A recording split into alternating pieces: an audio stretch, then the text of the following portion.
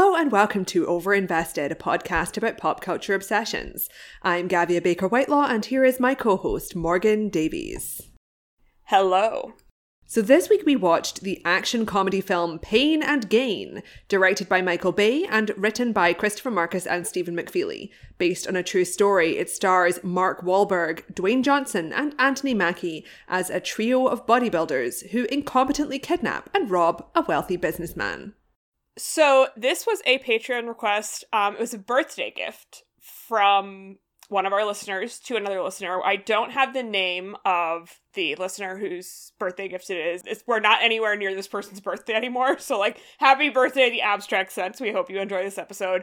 It's from your friend Morgan, another Morgan, Solidarity. So thank you very much. And this was a really interesting request because I feel like Michael Bay is someone who gets talked about a lot in terms of the question of can someone be an auteur if their movies are bad? Right? And he's the example that gets pulled out because undeniably all of his films are by the same person. Yes, he has right? a directorial vision and voice. And yet most of them are appalling. And then there are a couple, Armageddon, which I think is probably the most loved of his films. And then something like this, which has this kind of cult following. I definitely remember people, film critics kind of ironically liking this movie when it came out around 10 years ago. But I had never seen it. The only Michael Bay films I've seen, as I said at the end of last episode, I saw The Island when I was a teenager. And I have technically seen Armageddon as a small child when I was way too young to see it. And it scarred me deeply, but I've never seen a Transformers movie. I really have a sense of him more through the cultural phenomenon of Michael Bay than his actual work. So this was fascinating. I mean, I was completely unprepared for what I was getting into here. I obviously have seen a couple of Michael Bay movies, liked Armageddon. I've seen either one or two Transformers movies, obviously terrible. But having not watched a trailer for this, I was only kind of aware of this as being an action comedy movie starring Anthony Mackie and The Rock, and apparently also Mark Wahlberg, which kind of passed me by until I googled the film. But I would say the first half hour of this 2 hour and 10-minute movie, I was like, holy shit, is this Michael Bay's best movie? Because I was very entertained. It was funny. It's a very broad satire starring this unbearable meathead who's just absolutely absorbed all of these horrible go-getter messages about the American dream and sort of scammy motivational speaking and all this bullshit about working out and getting hench and all this stuff. And then after that kind of first half hour, it gets very dark because, I mean, it's about them kidnapping this guy played by Tony Shalhoub, this businessman guy, and then they fully torture him. And then they kidnap another guy and cut him to pieces. They dismember someone.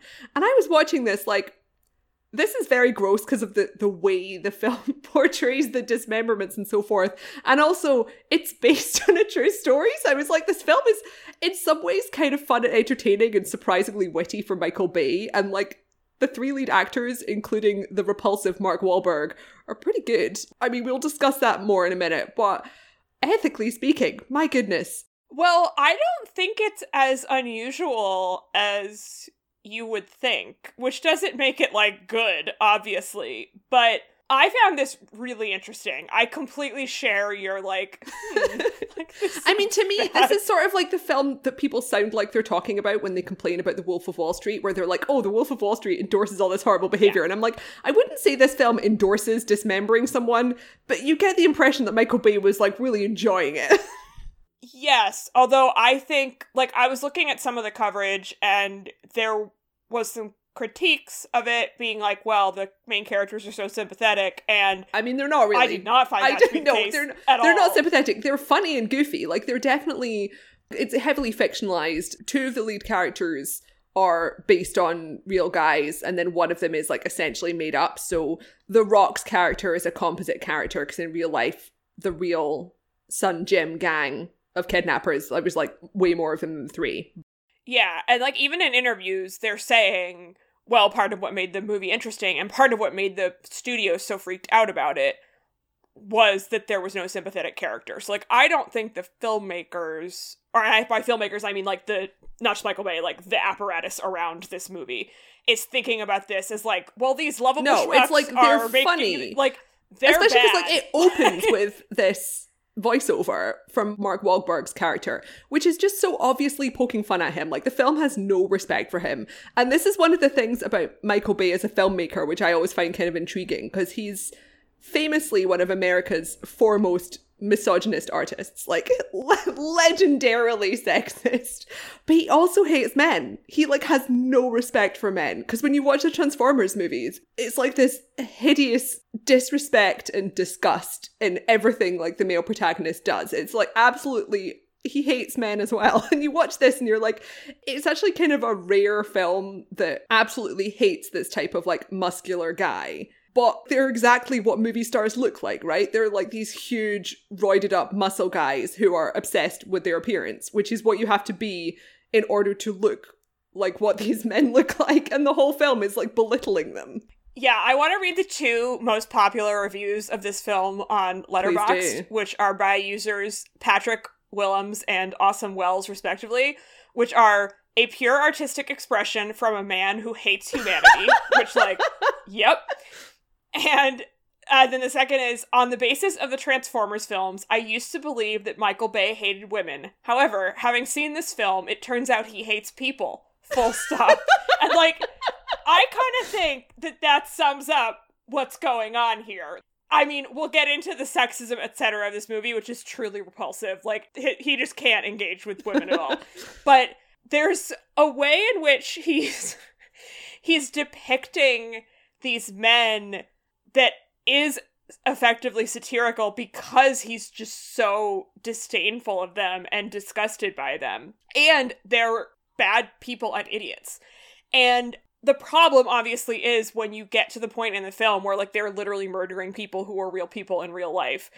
And I do think that's a huge ethical problem. But I also think that part of what I found interesting to just think about with this movie as I was watching it was this in comparison with all of the, like, ripped from the headline stuff that's been made in the past few years, which, like, I was just writing about in an essay for Bustle, which I will link to in the show notes, which stuff like Pam and Tommy, or something like I, Tonya, or, like, the OJ miniseries, which present themselves as, like, this is a feminist vindication of this thing that you didn't understand, and actually everyone was wrong, and we're here to correct the record. And I think, like, I'm sure there are individual people involved in those projects that have good intentions. Like, I don't want to say that everyone making those things are, like, cynical and bad. But ultimately, those projects are just, like, capitalistic exercises in making money for film studios, right? So what you're saying is there is sincerity to Michael Bay's vision. Well, I think he's not pretending to have, like, a moral... I mean, this movie actually does have a point about America, but I think that there's a lot of... Part of what I was arguing in this essay that I'll link to is that, like, there's a lot of grossness in those projects that I think kind of gets missed because they're masquerading as, like, morally good, and this movie does not give a shit about that at all, right? Like, it's totally just, like, whatever, which, again, doesn't mean that this is, like, successful or excusable either, but I kind of was like, well, at least you're not trying to pretend that, like, you have the moral high ground here. I mean, his quote about this, because this was criticized when the movie came out, people were like, this seems, like, dubious. He was basically just like, whatever. It's like, you think you can hurt me? I'm Michael Bay. Correct. People ask me if I feel bad that I'm making fun of a crime. When you read the articles, because this was based, if we haven't already said, on this, like, incredibly long form piece of journalism by Pete Collins that was in the Miami New Times, which was an alt-weekly in Miami. When you read these articles, some of the things that happened were so absurd that it was inherently funny. He chuckles as he pulls a glass balcony door shut against the driving rain. I just feel like that image adds to this. I mean, who returns a chainsaw with human hair stuck in it to Home Depot? I didn't make that shit up. And, like, no, you didn't. You did not. It's true. I mean, that's the thing, right? Because it's like, if someone, like, in real life slips in a banana peel and falls down a manhole cover and then their head gets run over by a car, it's tragedy, but it's also slapstick. And this is, like, an entire court case of that, where it's, like, people died in horrible ways and their lives were ruined, but also it was, like, a gang of the most ridiculous people on earth doing a bunch of slapstick, absurd, horrible crimes and acting like idiots on the witness stand. And it all takes place in Miami and was reported with just, like, what seems to be gleeful entertainment value from the crime reporters. Yes. So, again, this is this huge, long piece by this guy, Pete Collins, right at the beginning of his career, which is interesting because the, like, length and obviously, like, intensiveness of the reporting is something you would imagine that, like, well, a more... I mean, surely the reason that will be is because when you're, like, really starting out, you get given the courtroom shift, and sometimes you luck out and you get an interesting case, and the rest of the time you're just fucking stuck on the courtroom shift. No, it's because he knew the private investigator. Oh, okay, right. Well, there's the other way. who's played by Ed Harris in the film, and he, like, ran into him, and Ed Harris was like, do you want to hear this crazy story? And he at first was like, no, like, I've done a bunch of crime stuff, and then Ed Harris's character, this investigator, was like, you really want to hear this story? Like, trust me. And so then he wound up going to every single day of the trial and sold the story. I don't think he was on staff. No, he wasn't on staff at this place because he had a job as a writer at the Miami New Times, but lost his job after urinating on his editor's car. I just don't even... Literally, so he writes this piece, this when the movie comes out, basically being like, it's so crazy that this story that was originally in this paper is now a movie. Like, here's my little retrospective about it. And I was reading this and I was like, I feel like this man's tone really explains this whole situation. He was like, I understand how these people work. Yeah. Well, he goes, I had been cursed with a vision for nearly 20 years. Don't believe me? Fuck you! ! Despite all signs, I was sure that someone, somewhere, some way would feel compelled, yes, duty-bound, to make a big-ass silver screen epic about pain and gain. My masterful crime time Miami comic thrill ride. Like, what? Who? This is a man who would narrate his own audiobook for sure. Oh, big time. He talks about one of the women, like, falling off the witness stand, and then, like, the fact that they could all, like, see her genitals in this article, and, like, talks about various other women being, like, really hot.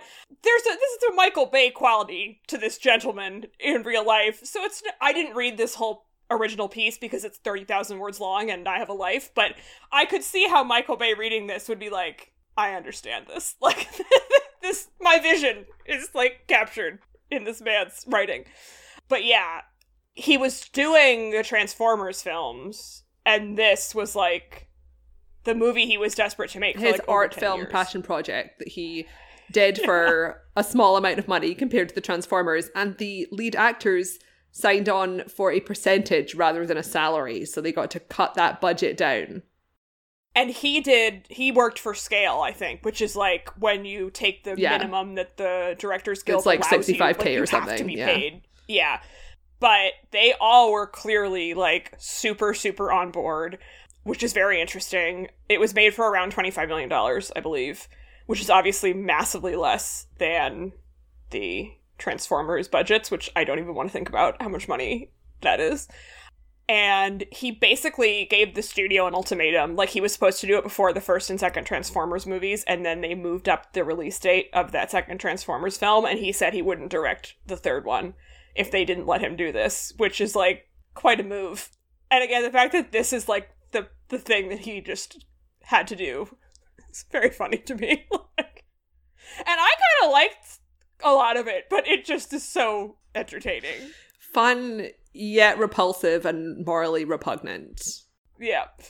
Also hilarious to me that Marcus and McFeely, like, their entire resume is just Marvel stuff and, like, this. I mean, don't forget Narnia. Yeah. Marcus and McFeely are fascinating, right? Because it's like you look at their IMDb page and they are the, like, perfect writers for hire. Because their first movie is a TV movie about Peter Sellers, so just like a biopic about a comedian. And then they're immediately hired on to do Narnia, which is a charming and, in my opinion, genuinely lovely and sweet, authentic British children's film. And they do, like, another one. They also do, like, a crime comedy film. And then they're on for Captain America. And Captain America's 1 and 2, great movies. We have a podcast on The Winter Soldier, a movie that is deeply beloved to us both, and I think is definitely one of the better written Marvel films. And then they go on to write, like, the shit Avengers movies for, like, the next decade, you know. And the next movie they're doing is, like, a bad-looking Netflix thriller with Chris Evans. But, like, pain and gain in the middle there. And it's, like, it's fascinating as well. Because, like, when I was watching this, during that kind of intro first half hour, I was like, wow, Marcus and McFeely can really, like, make themselves work to whatever the director asks for. Like, it's a fun script. Wahlberg delivers it really well. And as mentioned, Mark Wahlberg, disgusting. Don't really think it's great that he's even making films, to be quite frank. But he can, in some cases, be a good actor. Like, most of the time, he's a hack. And he kind of specializes in horrible macho roles. And that makes him really good casting for this. Because, like, this is an intentionally horrible macho role, rather than a slightly less self-aware horrible macho role. And then, obviously, star number 2 is Dwayne Johnson. And that is really quite fascinating. Because, like, this is, I think... I mean, I've obviously seen, like, a lot of movies with The Rock in them because he's kind of ubiquitous, and also I've watched every single Fast and Furious film and he is in them. But this is from, like, a slightly earlier period in his career where obviously he was already a huge star, but this kind of points toward an edgier career path that he did not go for because he cannily saw which way the wind was blowing in American cinema and realised that the wind was blowing steadily towards PG to PG-13 rated sexless action comedies. And he was like, this is like the last movie I imagine he did where he like curses or takes drugs. I mean, unless he's got like a serious drama in there that I'm not aware of. But in this movie, he's like beats up a priest for hitting on him. He like takes cocaine. He's an idiot who is obsessed with Jesus and a hypocrite. Obviously, like everyone else, is like a horny misogynist, although not as much as the other two. Anthony Mackie's role is extremely demeaning in this movie. The running joke with Anthony Mackie is that he is like emasculated by the fact that he is like the least muscular of the three guys. And he also like has a small dick and erectile dysfunction. And he is paired up with Rebel Wilson. So you've got this horrific twofer running joke where it's like, oh, the black guy loves fat women. And then you've got Rebel Wilson, who is just like one of the most offensive actresses in Hollywood, who is basically playing the same character she plays in everything. Appalling. But, you know. I think Rebel Wilson can be funny. I think she often gets handed garbage. She definitely gets handed garbage, like, but I think she also takes the garbage. Well, I don't think she's probably getting very many offers. I'm sure. I'm sure. I am hesitant to be like, Rebel Wilson is a bad person. I mean, I wouldn't say bad person, but the roles she takes are bad. One could say the same about Anthony Mackie in this film, right? This conversation has been going on for 100 years, yeah. So I think we need to talk more about both Wahlberg and Dwayne Johnson, because you just said, and we were texting, you know, over the weekend about this, that you were like, The Rock would never do this movie now. And like, Mark Wahlberg would also never in a million years do this movie now. So they're on these kind of interesting parallel paths in terms of like their stardom. And I think a lot of what is fascinating about this movie, basically everything that's fascinating about this movie, is it as like a Hollywood text, both in terms of Bay, but also in terms of these two actors who are basically the two biggest male movie stars in America in terms of like box office cachet. Although like box office right now, who knows? It's a mystery, right? But I find Wahlberg, though personally bad, really fascinating as a movie star. And part of that was that I saw a fair number of his things as like a teenager and a college student because he was from Boston. And his early career is really fascinating because it's a mix of both these kind of like boring action-y macho stuff, like he's in The Italian Job and he's in this thing called Four Brothers, yada yada yada. But he also is consistently making really interesting small films, right? So his big breakout is Boogie Nights, obviously, which is 97. He does Three Kings with David O. Russell in 1999. He's been in 2 James Gray movies, The Yards in 2000 and We Own the Night in 2007. He is absolutely sensational in I Heart Huckabees, another David O. Russell movie in 2004. Playing, I can't remember, a fireman, I think, who's having an existential crisis. Of course. And, like, that movie is so unbelievably good. I really need to watch it again. And part of what I mean, he's really good at playing dumb guys. I don't think he's a very smart person. But what's great about his Huckabee's performance is that it's not an easy role. Like, he's incredibly verbal in that movie because it's like a smart David O. Russell, also a bad person, script. And so, like, he's doing all of this really, like, smart comedy stuff and, like, saying a lot of dialogue, but also has this thing, which he has a little bit in parts of this movie, where, like, he can play kind of, like, naive, and that can either be turned toward a nefarious way, which is the case in this movie, or kind of just, like, simple and, like, you know, innocent, which is the case in Huckabee's. And then the other big thing, the two other, like, big movies he has before his career takes a, like, real turn are The Departed, which he's nominated for an Oscar for in 2006, where he is not playing a dumb guy. He's playing, like, the smart cop who realizes there's corruption in the Boston PD, which I think is maybe his best performance. And then he is also in The Fighter in 2010 playing the lead, which he's great in. And that's his last good movie. And so this film comes out in 2013, and Ted comes out in 2012. So at this point, he's still willing to do these, like, raunchy, sort of, like, questionable movies. The Other Guys, the Adam McKay movie, also comes out in 2010, and he and Will Ferrell play police detective partners who are, like, unbelievably stupid, incompetent, bad cops. That movie is very funny.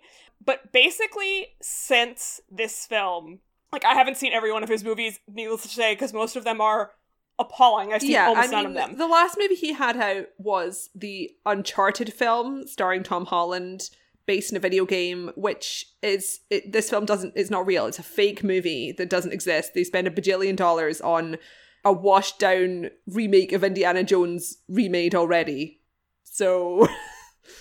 Well, he's done a ton of movies with Peter Berg. They're very much like America. And, like, he's always playing a hero, right? Which is the same thing as The Rock, who, like, needs to be the hero. Yeah, I mean, I would say, yeah, it's like with Mark Wahlberg, he's the kind of person who will do an action movie based around the Boston bombings, right? Where it's like, oh, I'm like a cop that's saving people in the Boston bombings. And The Rock will be, like, playing the same character, but instead of the Boston bombings, it's like a giant orangutan has got loose, you know?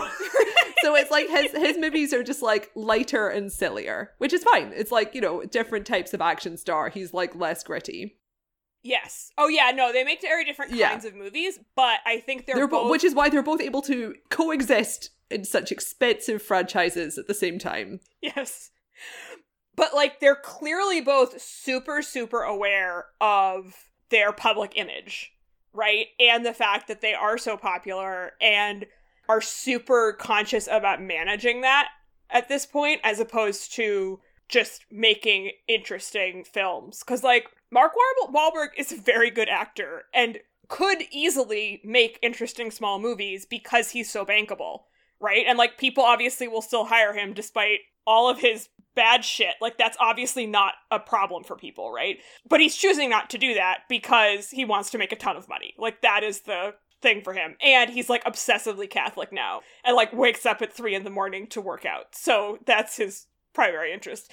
But the quotes from the interview I read with Dwayne Johnson about making this movie were so interesting because he clearly felt a lot of trepidation about doing it, because even at this time, this is like 10 years ago when they were shooting, this is kind of against his public image. His breakout movie is The Mummy Returns, and he does The Scorpion King in 2001 and 2, so like that's the point where he kind of begins to straddle the line between being an A-list movie star and a wrestler. And then, like, in the 2000s, he does a bunch of stupid movies. I would say the weirdest one he does is definitely Southland Tales. And then, like, in 2013, he does Pain and Gain. And then you just get this huge run of the stupidest action movies ever made. Most recently, Jungle Cruise. Which, like, how? How is that a real thing? I just don't. I always think about the one with like the skyscrapers. Yes, where he's like, and, like the it's fire. just called like Skyscraper and he's like jumping off. But that was the thing. There was a year where he had like 3 movies in really quick succession, because he had one which was like about the San Andreas fault like explodes. And then he also had the one with all the giant orangutans, and he also had Skyscraper like in really quick succession. And they were all the same movie. And I remember I did like a YouTube video that was kind of talking about costume design for male action heroes in modern action movies in America, how like every single man wears the same grey t-shirt because it's got to be like the most neutral masculine outfit ever. And in all of these movies, Dwayne Johnson has like got his own wardrobe, because it's like he definitely has to have like his shirts made, because you can't like buy a shirt for The Rock, and he is just wearing the same like black or grey t-shirt in every film, so you could just take a screenshot and it's like he's here.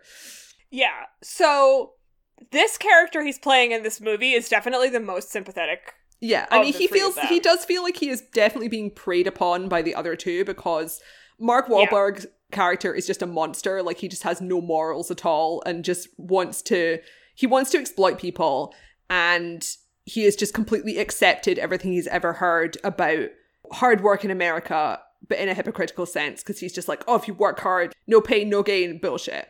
And then The Rock is this guy who seems like he would pretty much just be like a sweet guy. Like, he's just come out of jail, he's finding it hard to get work, he's really Christian, and he's really stupid.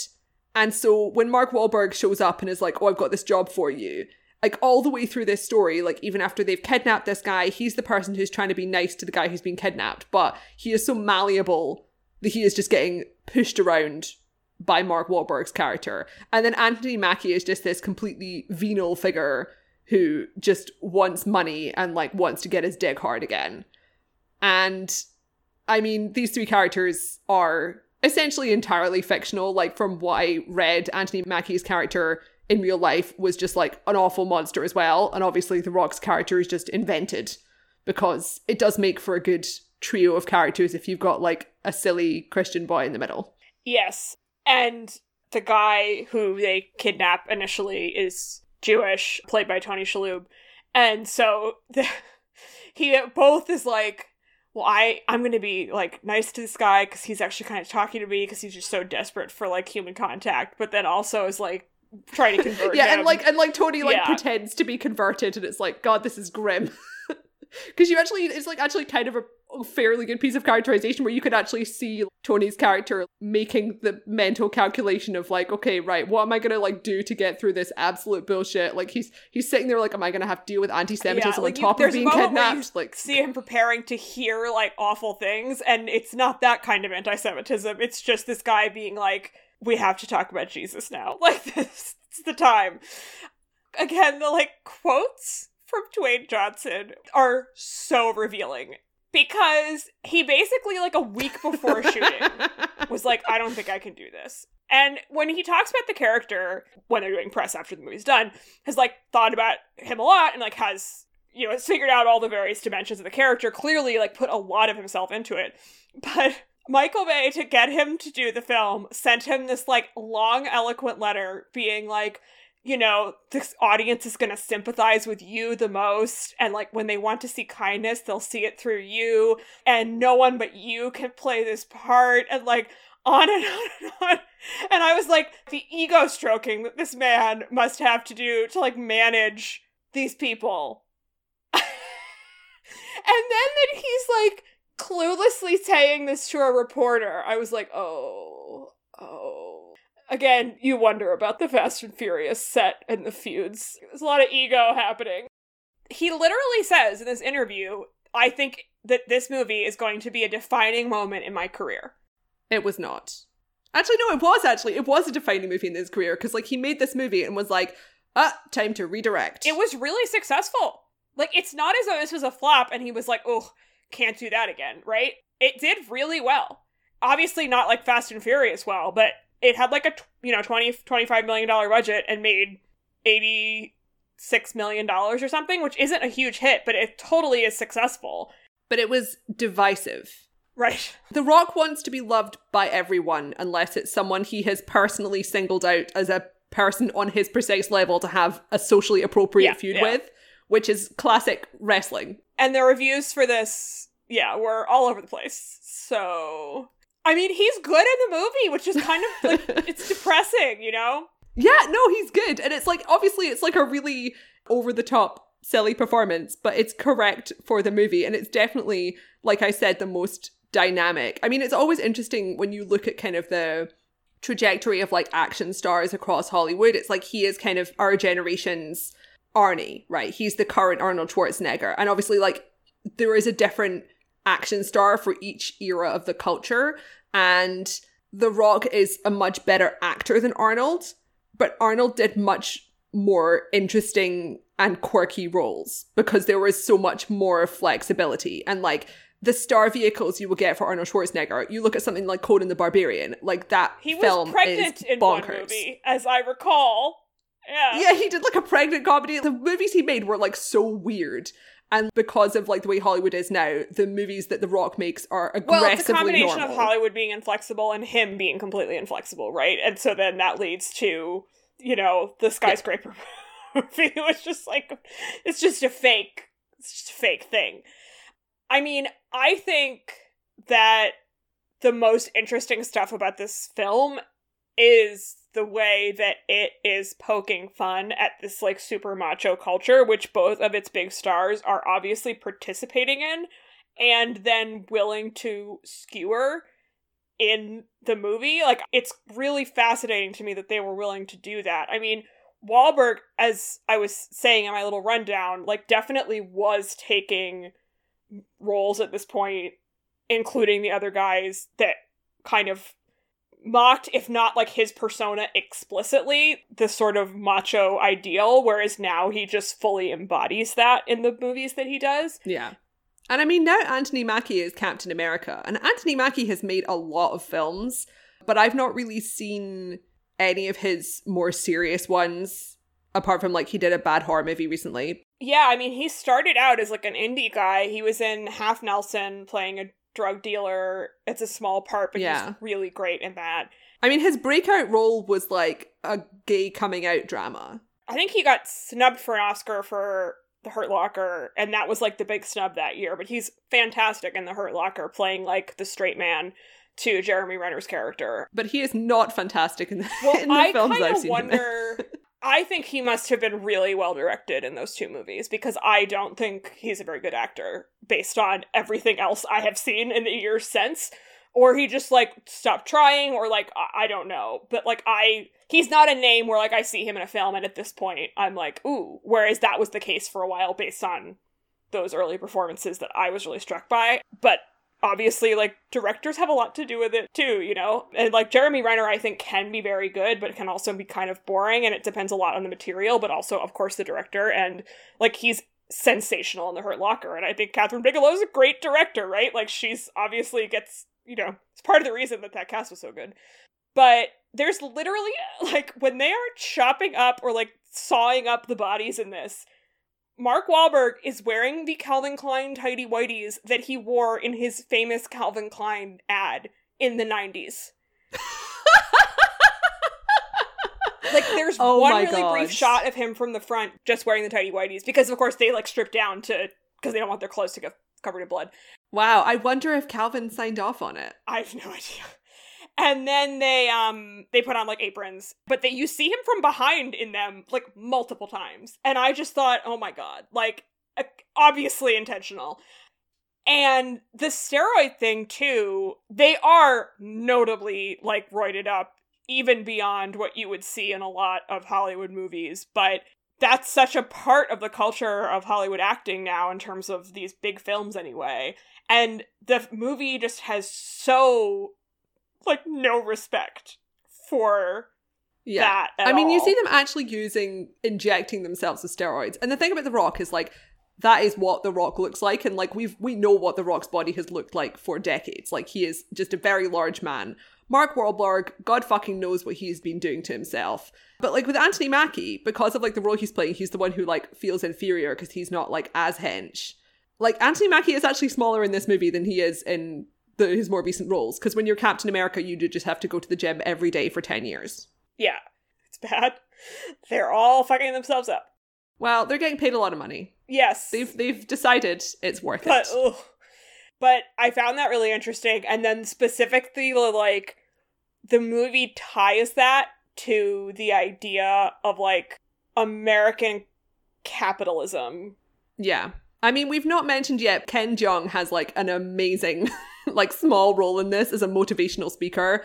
And he just gives these, like, incredibly facile speeches where he's like, be a doer, not a doter. And then I had this beautiful wife and I left her and I've got like 7 bitches. And like, it's precisely the kind of really over the top role that Ken Jeong is known for.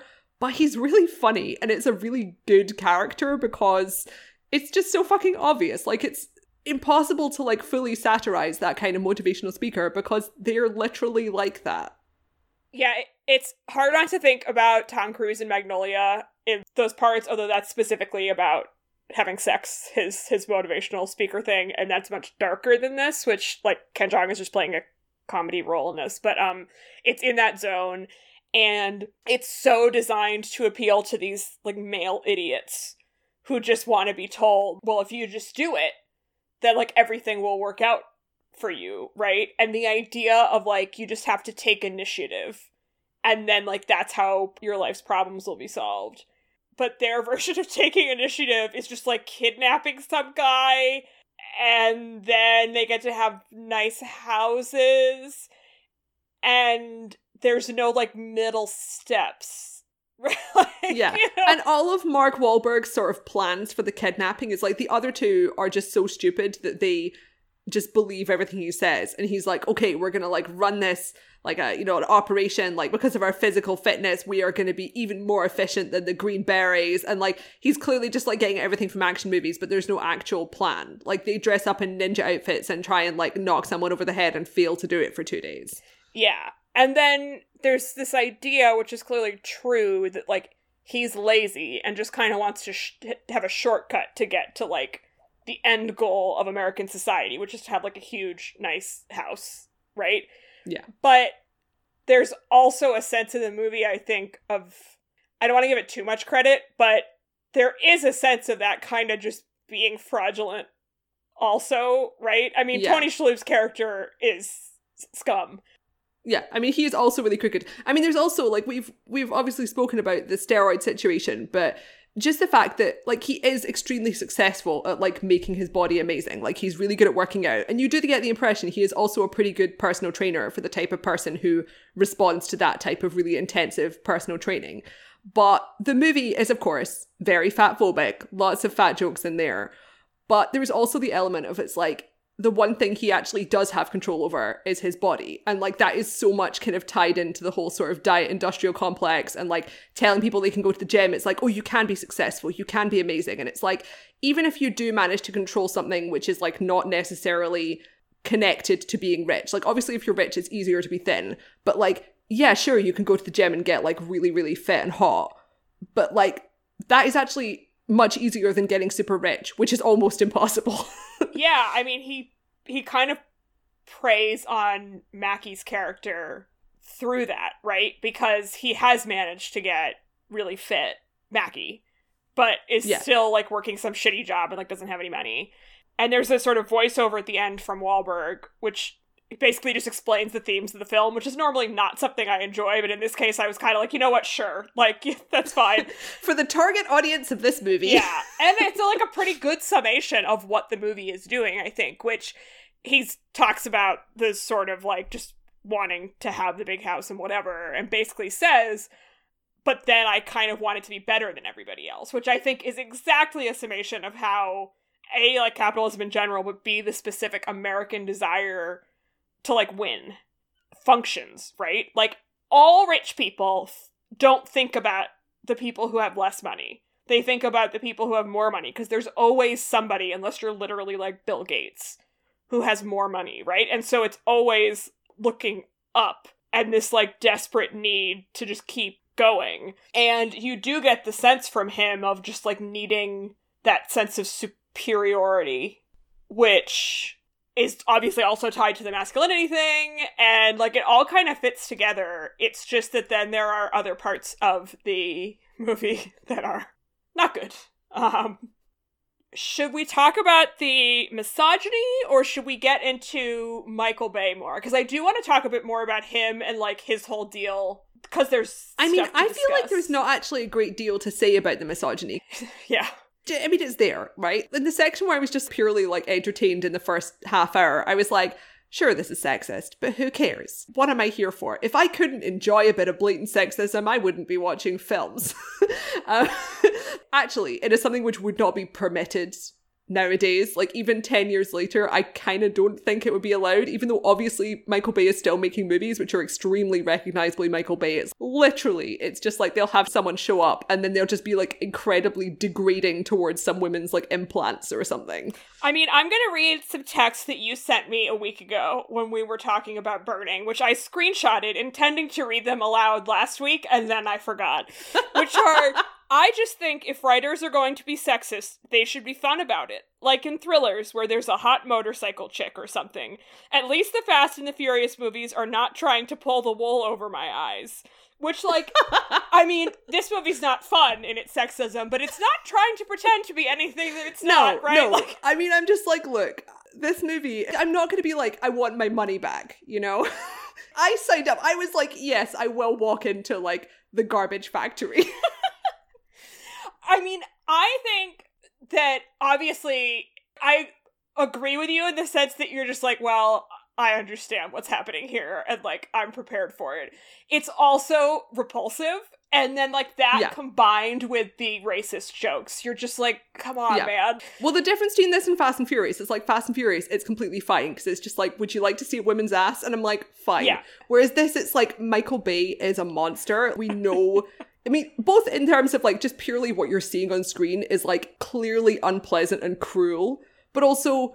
we know what Michael Bay is like. Like, we've heard Megan Fox talk about how horrible Michael Bay was to her. He just is very nasty. Like, he's nasty to women. Yeah. And then there will be, like, a random comment or moment that's kind of pushing back or doing the opposite thing. And it's just like, what is happening? Like, what are you doing? And I mean, in general, the political outlook of this film was so strange to me, because I was like, you made the Benghazi movie, and like, this is definitely like a critique of like American exceptionalism. Like, what is happening? Like, I just don't know what goes on in his brain. I'm very confused. I mean, one of the things that our requester had sort of brought up, which I was thinking about while watching, which was interesting, was this as sort of like his version of a Coen Brothers movie, which is mentioned in the press, like that was an influence. I don't know if he was explicitly saying that, or if it was just that critics watched it and were like, obviously this is influenced by the Coen Brothers, because it clearly is. And I think that's a really fascinating thing to think about, because there are ways in which it bears obvious similarities to something like Fargo, like the sort of gross dismemberment of the bodies at the end is or that movie like, where Burn After Reading, that's what I was thinking about, the one where Brad Pitt is a stupid gym bunny. Yes, this is around 5 years after Burn After Reading, and it is so similar in so many ways. Like, that has to have influenced this film. And I am sure that he is someone who watches the Coen Brothers movies and admires them, because basically everybody who likes movies does. And there's something really cynical about a lot of those films, which I think would appeal to him, right? Like, I feel like he would be like, yes, people do suck, you're right. But you watch this movie, and you can kind of see the influence, but it doesn't work. That's because the Coen Brothers have sympathy for humanity. Yes. And there's better, right? And I say this as someone who kind of like found this movie entertaining and interesting in a lot of ways, but part of what was interesting to me about it was the ways in which it failed. So there were moments where I was laughing out loud. Like, I think parts of it are quite funny, but it's not made like a comedy. The pacing is not correct for a comedy, because that's not what he does. And so you have actors giving like really good comedic performances and a script that has jokes that are funny, but it's made like an action movie, right? And God, the music in this film is the pits. He is bad. And he lives in Miami. His first big movies was Bad Boys in 95, which is in Miami, and I I think that was sort of like how he fell in love with the city, and like clearly is fascinated by this place, which is why he optioned this story like right when it was published and like really wanted to make this movie. So there's a level of like personal attachment to the material, which is why he really wanted to do it. But there's just something that like doesn't quite click. And when we were talking before we started recording, we were just like looking at his Wikipedia page, and I had forgotten that he went to Wesleyan University, which, for those who don't know, is like a very good liberal arts college in Connecticut, which has one of the best undergraduate film programs in the United States, and is for like serious film studies people. Like, you can make films there, but it's not like going to UCLA or USC film school. Like, it's like you write papers about historical films. And was like a beloved student of the film scholar Janine Basinger, who is like one of the premier scholars of like feminist, like old Hollywood, you know, etc. And she wrote about Armageddon for the Criterion Collection, and like writes about him coming into her office and being this like polite, lovely young man with these incredible still photographs, and he won the like prize for best student film his senior year, and like on and on and on. And there's just something about him that's like, on the one hand, you clearly are an awful person, but also like, what the fuck is happening in there? Like, I just don't. I mean, with that, I'm also just like, you know, clearly he's just like a different person once he hit middle age than he was at 18. Like, maybe he was like a really sweet artist when he was 18 to 20. Now he's 57 years old and he's Dracula. But I don't believe, fundamentally, that people just, like, completely have personality transformations. Like, Hollywood definitely makes you worse, and money makes you worse. But he's been making movies since 1995, which is the past 27 years. That's, you know, since he was 30 years old. So, like, it's, again, mysterious to me. And, like, I have heard stories, which I'm not going to repeat because I don't want to get sued, about him being a horrible boss. Like, I'm not saying that, like, secretly he's a super nice guy. I just find the contradictions of what's going on here very peculiar. The fact, like, Janine Basinger, like, I've read like books by her. Like, she's an incredible scholar, and I just cannot imagine them having like a conversation, let alone her being like, my protege Michael Bay. Like, what? But, you know, he's one of our foremost American filmmakers. Like, his movies all make money, and, he produced your beloved Black Sails, so. Yeah, which is hilarious. As far as I know, he had very little involvement, but it is very funny to see season 1, which definitely has touches of Michael Bay. Partly it's much more sexist, but also season 1 of Black Sails, everyone is covered in fake tan, which, as we know from the Transformers movies, he fucking wants everyone to be like orange, and then he'll like color correct everything to be orange and teal. It's his signature move. And then after season 1, mysteriously everyone has their natural skin tone. It's like, Michael Bay has taken a step back, has he? Yes, indeed. I mean, I guess to conclude, we should just say a bit more about the ethics problems with the film, because the family members of the victims were not happy, as you would imagine. Nor was the guy who got kidnapped, whose name is changed in the movie, whose real name was Mark Schiller. And he was really pissed off and, like, sued them, because he was like, you've portrayed me as a horrible asshole. This is really upsetting and offensive. These people kidnapped and tortured me. However, he literally was arrested on the final day of their trial for multi-million-dollar Medicare fraud, which... One of the best kinds of fraud. Right. And he eventually went to prison on a lighter sentence. But, seems like he probably wasn't, like, the best guy, which is not to say that this horrific experience that, you know, he went through should have been depicted in this manner. But, it seems like everyone involved in this was, like, not great. Do you have any final thoughts? No. That was very non-committal. I feel like we've covered everything. I mean, it was a pretty interesting phenomenon, especially as someone who hadn't seen the trailer, and I was just like, what the fuck am I watching? I hope that the happy birthday person has enjoyed their very peculiar gift. I'm sure that you could have predicted what our response was going to be, so I don't think this is something where someone's going to be wounded by us having mixed feelings about the film, particularly due to Michael Bay's notoriety. Yes. Definitely. And as I said, like, I found this really interesting, especially from like a Hollywood object perspective. And yeah, reading all the like local Miami coverage of this was very funny, because it's always like when the Boston Globe covers a, Boston set movie, like they're very excited about it. So this was the big thing, at the time. For so many reasons, this would never be made today. And it was only made 9 years ago. Hollywood has changed dramatically in the intervening Hollywood's years. changed dramatically, but Michael Bay is still making movies with titles like Ambulance, which to me feels like it ought to have an exclamation mark at the end of the title. It's a film where Jake Gyllenhaal either drives or steals an ambulance. I've seen stills of him, and he is inside an ambulance and I believe has a gun. So that's pretty much what you'd expect. So next week, we are doing a very special episode, which is kind of a two-parter. So we are doing the film Nosferatu, which is having its 100th birthday. It was made in 1922. There's various like re-releases and stuff. Don't sweat like finding the correct version if you want to watch it with us.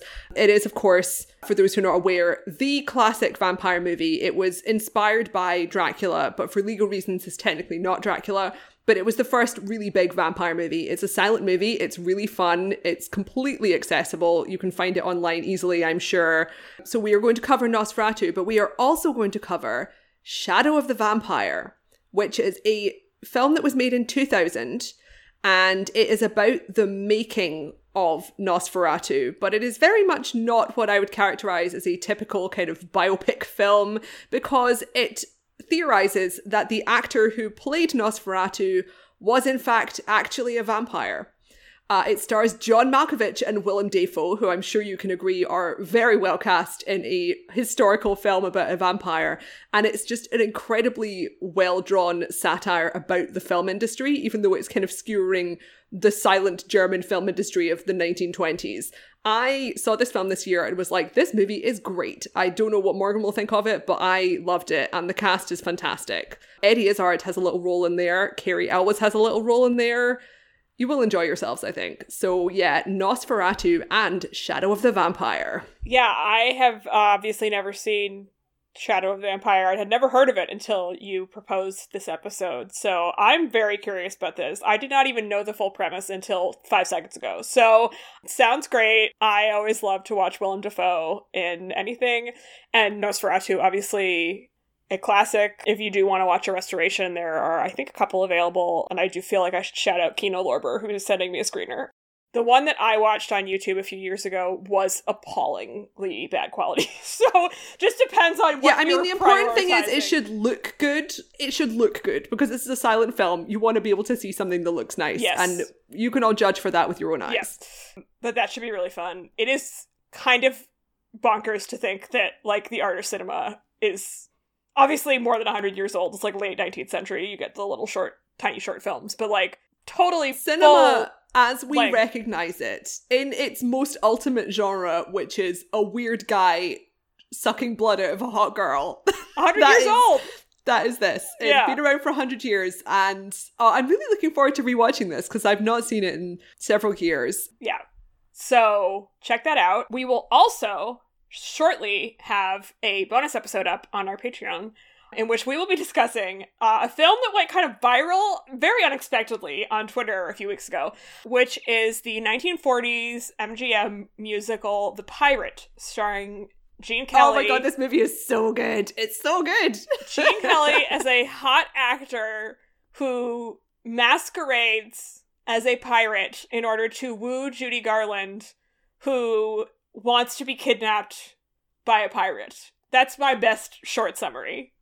Yeah, I mean, I think when I watched this, I was like tweeting, this is a BDSM erotic thriller, but it's rated PG and made in like 1951 or something. I think it's 47. Yeah. And it is fully a rape fantasy, but like in a way where you could watch it as a child and just be like, they're dancing. Like, and it's like cute and fun. And it's got songs by Cole Porter, and Gene Kelly looks incredible in it. Oh, this is such an entertaining movie. It's honestly one of my favorite movies I've seen in several months. Just like a delight. So great. And like completely bananas. Just, I was watching it with my eyebrows like up to my, hair, just like, what the fuck. That is available in America on HBO Max if you would like to watch it. I'm sure it's, findable on the internet in general, wherever, but such a fun movie. So that will be available on our Patreon, patreon.com/overinvestedpodcast. If you would like to leave a rating or review on Apple Podcasts, we would greatly appreciate it. A 5-star review in particular really helps with visibility. And Gavia, where can our listeners find you and your work online? You can find my work on the Daily Dot, and you can find me on Twitter at hello_Taylor. And you can find my work at Bustle, and you can find me on Twitter and Letterboxd at MLDavies. The podcast is on Twitter at OverinvestedPod. Our Tumblr is OverinvestedPodcast, and our website is overinvestedpodcast.com. Thanks. Bye.